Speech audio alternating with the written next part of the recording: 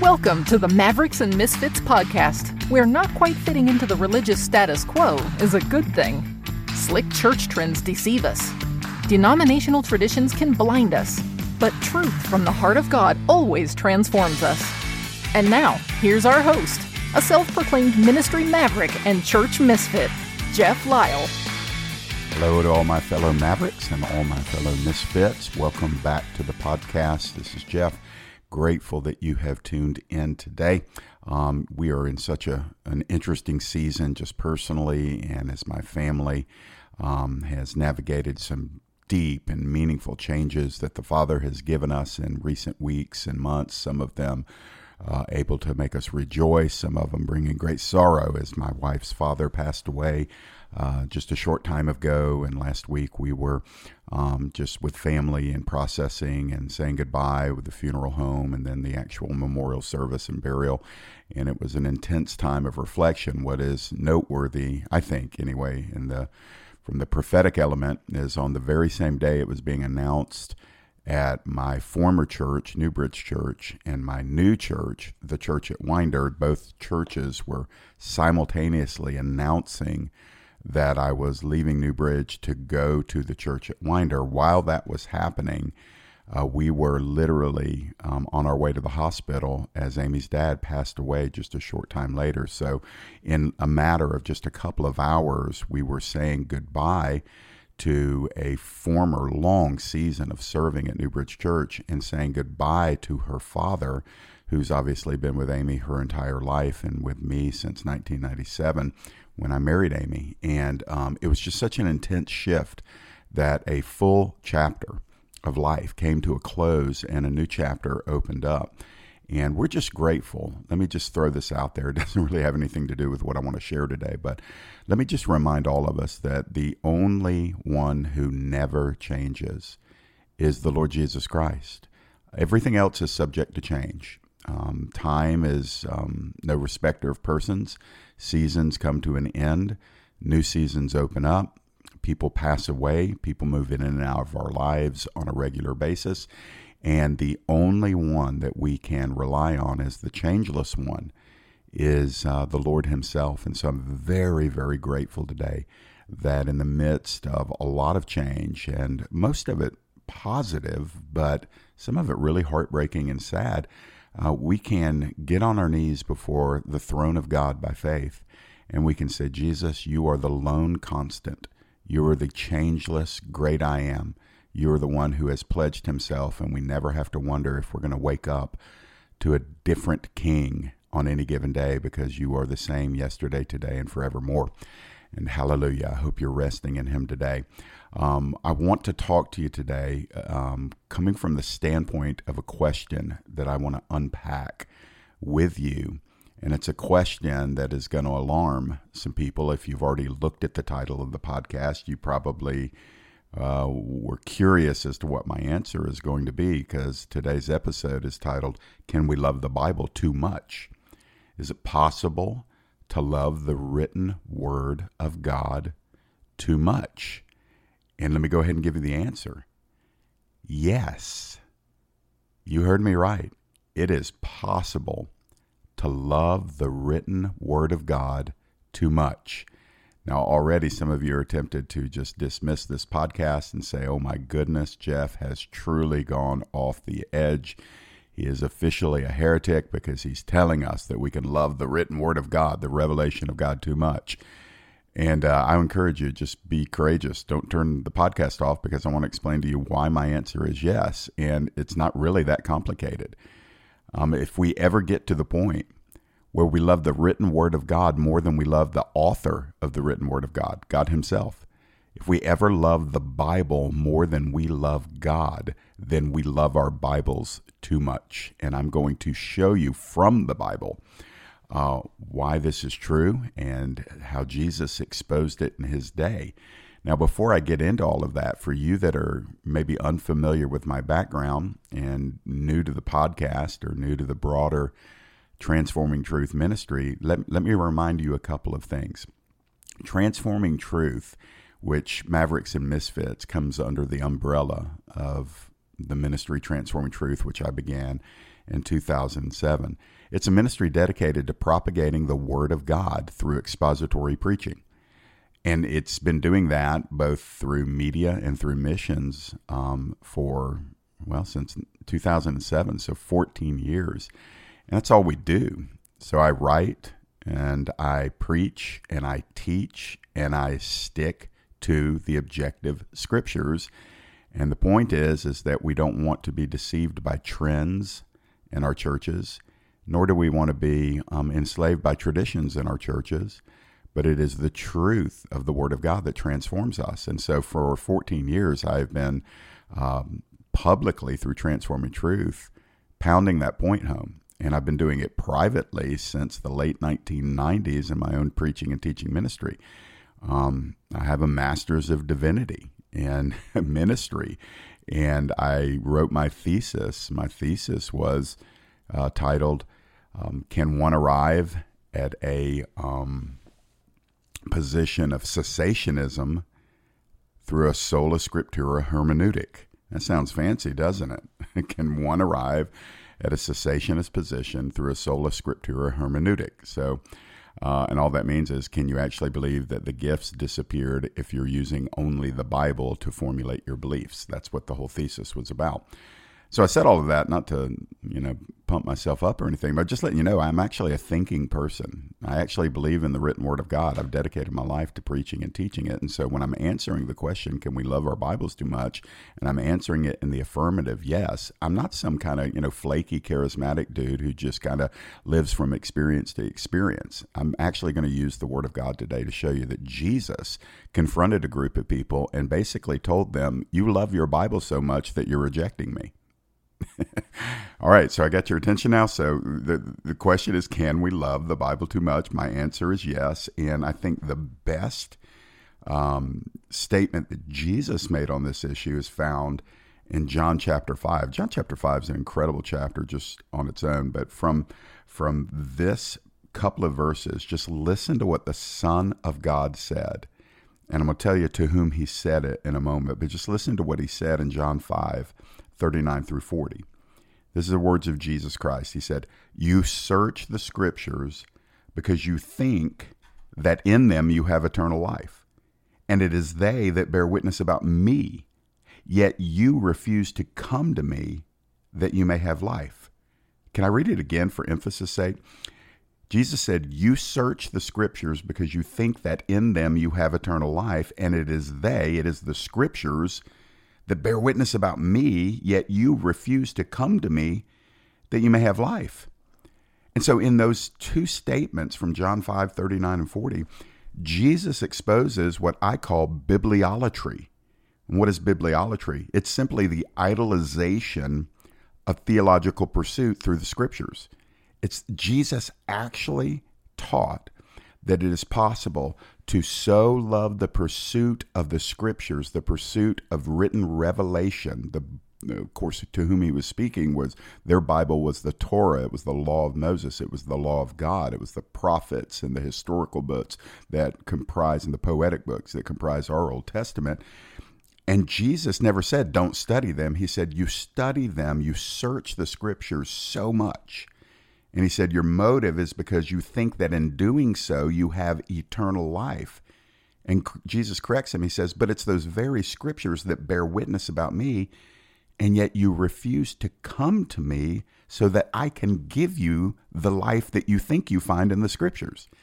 That's what he said. It's right there in John 5:39 through 40. And so he exposes their bibliolatry. Now, let me just say this. To whom was he speaking? Because that's important. He was speaking to the Pharisees and the scribes. And these men were the most disciplined, conservative scholars of their day. The Pharisees and the scribes were impeccably moral in their behavior. They were robust in their commitment to prayer and fastings and all their rituals and religious standards. They were very sincere. They were extremely conservative in their theology, and they literally cherished the scriptures. And yet you find out when you're studying the Gospels that it was these very men, the Pharisees and the scribes, along with the chief priests, They were the ones who opposed the person and mission of Jesus more than anybody. I want you to think about that. All of their love for the Torah did not empower these men and what they represented to recognize their God. Even as Jesus stood in their midst for 3 years, releasing kingdom truths verbally, and not to fail to mention that he was performing kingdom miracles right in front of their eyes. But all of their committed scholarship to the written word of God did not produce authentic discipleship. Get this. Hear me on this. Scholarship does not equal discipleship. You've got to hear me in that. Now listen, I come from a very conservative theological background. I was Baptist, and not just Baptist, but independent fundamental Baptist. I think we maybe subtly believed we were the only ones going to heaven back in the day. And we would talk a lot about the authority of Scripture and the inspiration of Scripture, and the fact that, Scripture was, without error. It was infallible. And I haven't backed off of any of that at all. I still believe that. I probably believe it more strongly today than I did back then. But the problem is that we had our own slant on Scripture. And so while what we were saying about the actual words of Scripture was true, we had massive blind spots that resulted in legalism, that resulted in lovelessness, that resulted in judgmentalism, that resulted in ecclesiastical isolation from people who might believe differently than us. And so in all of the Word of God that we pursued, we missed the heart of God to a large extent. And so I've got to give you a couple of things here. I want to make sure that I'm keeping you kind of centered in what I do believe, and yet what I'm refuting here. I want to just establish that our theology must be sound. Theology must be true. I mean, if it's true theology, we're talking about words about God. That's what theology means. That's the etymology of the word. Theology is the words of God. And they've got to be true as we're speaking them and teaching them and preaching them. I believe they need to be deep. I don't believe in a superficial approach to theology. I think we're meant to go deep theologically. And so somebody that, knows like 5 verses and then just lives from experience to experience and conference to conference and, gift to gift, and that's just shallow Christianity. I don't want to have anything to do with that. So we've got to be theological people, sound, true, deep theology. It's aligned with the written revelation of Scripture, okay? So I'm just making sure you know that I am a Bible man. I believe in the Bible. I believe the Bible. I believe in the veracity of Scripture. But that's not what we're talking about today. Because the end of good theology is never meant to have been good theology. That's not the goal. The goal of theology is not better theology. Theology is a means to the end, and it's always meant to be that way. And the end is to know God in a personal, intimate way that results in us loving Him with all of our heart, mind, soul, and strength. That is the goal of God's Word. It is for us to know God in a personal and an intimate way, not just an academic way. It's to result in you and me, as followers of Jesus, loving Him with all of our heart, mind, soul, and strength. That's why He said to the scribes and the Pharisees, He said, you're searching the Scriptures because you think that in the Scriptures you have eternal life. He says, but the Scriptures bear witness about me, and yet you refuse to come to me that you can actually have that life. So guys, the application is this, is that you can love your Bible so much that the Bible becomes your functional goal. And dare I say it, your functional God. And that is bibliolatry, where you worship the pursuit of theology more than you worship the source of theology and the goal of theology. And what is the source and the goal? God Himself. God is the source of theology, and God is the goal of theology. The goal of the gospel is God, as John Piper has made known to us years ago. And so theology and pursuing theology and debating theology and dissecting theology, that was never meant to be what God gives us to do in our Christian life. But these scribes and the Pharisees represent today And I'll just be bold here, and it may impact some of you. It may land right on some of you. But those of you that just go theology, theology, theology, Bible, Bible, Bible, study the scripture, I can't tell you how many times I've had people just kind of throw this statement out there. Scripture is sufficient. That's enough. Okay, well, what is Scripture sufficient for? Because Jesus clearly said to the most scriptural conservative scholars of his day that Scripture isn't sufficient for everything. And yet today we feel like if we dare say that we're some kind of heretic. But Jesus said it. Jesus said to the people that had the Scriptures that it's not enough. He said, you think you're getting everything you need. You think that you are finding eternal life in your study of the Scriptures, but eternal life is actually to know God and Jesus Christ, whom God has sent. Jesus said that in John chapter 17. This is life eternal, that they might know thee, the only true God, and Jesus Christ, whom thou hast sent. That's what Jesus said, and the Scriptures are not equal to Jesus. The Bible is not God. Now, I know we know that, but friends, I'm going to ask you to be courageous and examine your life and say, do I actually live out that truth? Or do I worship the Scriptures? Do I sacrifice what the Scriptures say because I think I'm in allegiance to the Scriptures? So we're finding that it's a little bit of a backing into a corner here. We're having to examine our hearts because Jesus told these theological giants, listen what he said in John 5:38, right before the verses I've already read to you.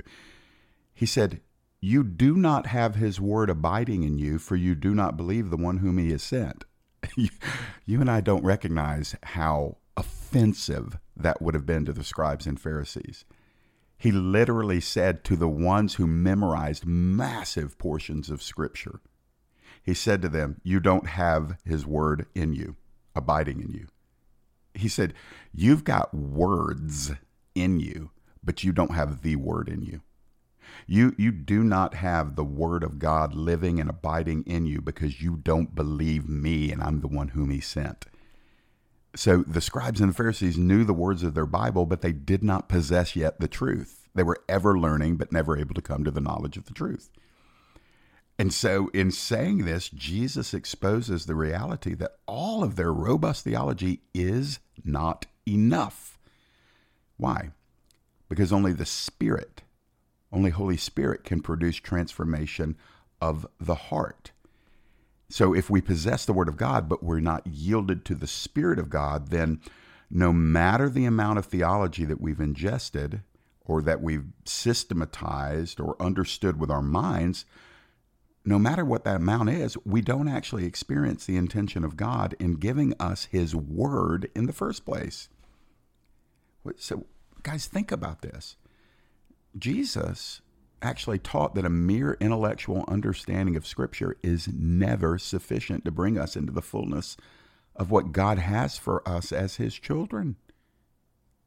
Jesus said in John 6:63, you might want to write that verse down, John 6:63. Jesus said, it is the Spirit who gives life. The flesh is no help at all. The words that I have spoken to you are spirit and life. So an experience with God that never moves past the mind is nothing but flesh. You can have a brilliant, intellectual, theological, systematized, orthodox theology that abides and owns your mind, but if it never moves past the mind, then everything you've learned is housed in the box of flesh. By the way, just to be fair, I'd say the same thing about an experience of God that is merely emotional, that doesn't have any intellectual groundings or parameters or anchors. That's all flesh too. But it's interesting to me that very conservative Bible people will point the finger readily at charismatics who are emotional in their worship and who are, I'm talking about them like I'm not one. I would put myself in the group of charismatic. I'm a word and spirit guy. I believe in the gifts of the Spirit. Therefore, by definition, I'm charismatic. I practice the gifts of the Spirit. But when people are pointing the fingers, the non-charismatics point the fingers, that's all a bunch of flesh, and that's all a bunch of emotionalism, and that's all a bunch of that's the devil. And they never look in the mirror and say, yeah, but I have no emotion. I feel nothing. My heart's not moved at all. I have a sentimental fondness of God in my mind, but my heart never bursts with the flood and the explosion of gratitude and joy and power and peace.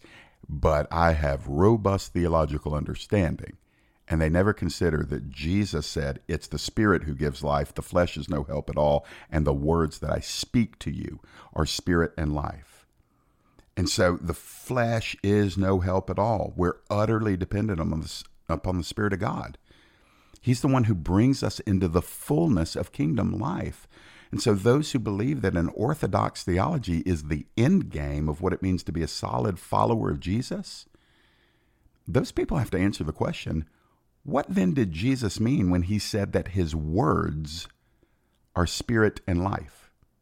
The spoken words of Jesus, and therefore as well as the entire written word of God, the Bible itself says those words are spirit and life. And people need to think through that and ask themselves, how does that play out in my own life? Because this removes the possibility of you and I ever regarding the Bible as merely a book to master with our minds. If we're reading and understanding and believing the Scriptures as God intends for us to do so, we're going to experience a living, ongoing spiritual transformation within us that it's going to result in a lifestyle of loving God with our whole being. And so going back to Jesus' original audience, the Pharisees and the scribes worshiped their scriptures, but not the God who gave those scriptures to them. That's so sobering. I'm going to give you this as I get ready to close. I believe that there are entire segments of the body of Christ who love the Bible, love the written word of God, reverence it as we should, have no desire to be in any kind of camp that doesn't have high regard for the word of God.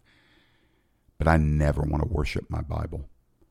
I never want Jesus to say to me, Jeff, you keep searching the scriptures because you think in them that you're going to find the life that your soul longs for. But Jeff, those scriptures speak of me, and I am the one who imparts the life that your soul longs for. A lot of you that may be listening, you love your Bible, but your soul is empty. Come on, let's just be honest. All your study of Scripture produces a confidence in your mind, but your heart is empty, or your heart is weak. Your love for Jesus and your love for others is not strong. You obey rules that you read in Scripture, principles that you read in Scripture. You're filled with shame when you break a rule, when you violate a principle, when you disobey a commandment. And so you're filled with shame because the goal has been, I must obey Scripture, not I must love God. Because here's the beautiful thing. When you come into the fullness of loving God with your heart, mind, soul, and strength, all of it, when you commit to that process, and we're all growing in that, nobody's arrived yet, but some haven't even begun. But when you do, when you just say, I have to know Him, I need to experience Him. It has to be personal. It has to be intimate. I need to feel my God. I don't feel God every day. I'm going to be honest with you. I don't feel God every day, but I feel God most days. And on good days, I feel God all day. And that wasn't always the case because I used to think, okay, I'll just read my Bible, study my Bible, systematize my theology, grow in greater understanding, be able to debate and defend my theology. And somewhere along the line, I'll fall in love with God. And it never happened. It just didn't happen. What changed? When I realized that all my study of Scripture wasn't producing in me a heart that was passionate about the Lord. I obeyed because I was afraid not to obey. I did the right thing because I was afraid of the consequences if I broke a rule. And then, of course, when I did break a rule, when I sinned, I scrambled to figure out how do I get back right with God? How do I make this right? How do I unbreak the rule I broke? And it was all like just performance-based identity with God. Instead of just saying, oh God, I am loved by you. And because I'm so deeply loved by you, I'm going to love you back. Teach me how to love you. Yes, teach me that you're lovable through the word. You're worthy of my love. Teach me that through the word. But God, don't let me just love the word about you while I maintain a distance from you. That's what the scribes and Pharisees did. By the way, if you remember, ultimately these Bible scholars, the Pharisees and scribes, led the mob, along with the chief priest, led the mob to crucify Jesus. They killed God. All their love for the scriptures, the end game for them was to reject God and kill God and be rid of God. And in doing so, they thought they were faithful to the scriptures. That's how blind loving your Bible more than you love God can take you. You will actually be susceptible to violating the heart of what the word reveals as you seek to defend or systematize what the words themselves reveal. And some people are just going to say, Jeff, that'll never happen to me. Well, I'm just going to ask you, in all of your pursuit of theology, does your pursuit of theology lend itself to you living like Jesus? How did Jesus live with those that he disagreed with? How did Jesus live with those that were in error? How did Jesus live with those that didn't rise to his perfection and his standard of holiness? How did Jesus treat people that were overt sinners? How did Jesus express himself to a pagan woman at the well in John 4 whose worship was jacked up, her morality was jacked up, her family life was jacked up? And yes, Jesus actually used the scriptures, but in doing so, he went after the heart of the woman and didn't reject her, but he actually redeemed her. Why? Well, because, he could have dropped the atomic bomb of just verses to blast her into correction. He could have tried that. He could have done that. He had the right to, because he is the word, but he didn't. He actually had all of the theology down pat. Jesus is theology. And, He didn't wreck her. He didn't destroy her. He actually loved her. He did the same thing with Zacchaeus. He did the same thing with countless sinners that were brought before him, the woman taken in adultery. He had the word. And yet what he did is he moved in the compassionate heart of God towards those that were in massive error. And some of us in deeply rich theological communities, we actually use our theology as the means by which we justify our rejection, our separation, and our isolation of people whom God loves. That's when you love your Bible too much. That's when you have a warped understanding of what the scriptures were given for. And so today, I hope you sense a little prophetic edge on this. I'm calling us to love our Bibles more deeply than we've ever loved them before, but I'm calling us to stop idolizing the written words of Scripture and making them equal with God, because they're not equal with God. They are a revelation of who God is, and when properly interpreted, they will bring us into a much more intimate relationship with him so that we are able to receive the heart of God. A lot of people have the word of God but don't have the heart of God. And God is not pleased with that in his church today. And so he's calling us to abandon and repent of our bibliolatry and to start reading the word of God as a means to know the God of the word and to become more like him. Those are my thoughts today on Mavericks and Misfits. I so love the fact that you've tuned in. Listen, if you want to find out more about what God's doing through this ministry and through the broader Transforming Truth ministry, I'm going to point you to our website, transformingtruth.org, transformingtruth.org. One more time, transformingtruth.org. There's so much teaching that's available on there, preaching and teaching, and that'll prove to you that I'm not some flake. I believe in the Word of God. Most of my ministry is teaching, preaching the Word of God, but not as an academic exercise. I'm preaching and teaching it under life transformation, and faith comes by hearing and hearing the words of Christ, so we need the words. We need to speak, we need to listen, we need to believe, we need to obey the Word of God. And so in doing so, we would become more like him and experience him as he wants to be known by us. And so go to transformingtruth.org, avail yourself of all those free resources, download the Transforming Truth app. especially younger generation. They don't want to be on a computer all day, so they have phones and tablets. Just get the Transforming Truth app. Just search in wherever you get your apps. Search Jeff Lyle or Transforming Truth. Download the app, and everything is there. All of my social media accounts, all of that stuff. And take advantage of it, and pray you'll tell people about the Mavericks and Misfits podcast. I really feel like we're moving into a season where we're going to be doing some spiritual fathering. My wife Amy is going to be on some of these podcasts to do some spiritual mothering. And listen, if you live in the Bethlehem Winder area or Athens or Decula or Auburn, Georgia, come and visit me at the church at Winder. The church at Winder is the new home base, and that's where my new spiritual family is. We're getting to know each other. It's a great time to connect, and we'd love to have you come and be out there with us and just join in on what the Lord is doing. It's already going to be an incredible season, and we'd love for you to be a part of it. And so my time's gone. If you have questions, comments, or ideas for future podcast episodes, email me at this address. It's Jeff, Jeff, at maverickmisfit.com. Maverickmisfit.com. Jeff at maverickmisfit.com. Let me know what you're thinking. Give me some feedback. If you hate what I'm teaching, go ahead and email me there, and I will read it, and I will respond to you. And if you love what I'm teaching, hallelujah, please do that too. Don't be bashful. Don't be shy. I would love to hear from you guys. All right, time's gone. Hey, I did good today. I finished on time. And I hope that you've been edified by what you've heard, and tune in to the next podcast. We usually release every Tuesday and every Thursday, and we'll see you on that schedule in time to come. God bless. Thank you for listening to today's Mavericks and Misfits podcast. If you enjoyed today's episode, please subscribe, rate, and review Mavericks and Misfits with Jeff Lyle on iTunes or wherever you listen to podcasts. Your review helps us reach more people and spread the unfiltered message of Jesus. And don't forget you can connect with Jeff's social media links at maverickmisfit.com.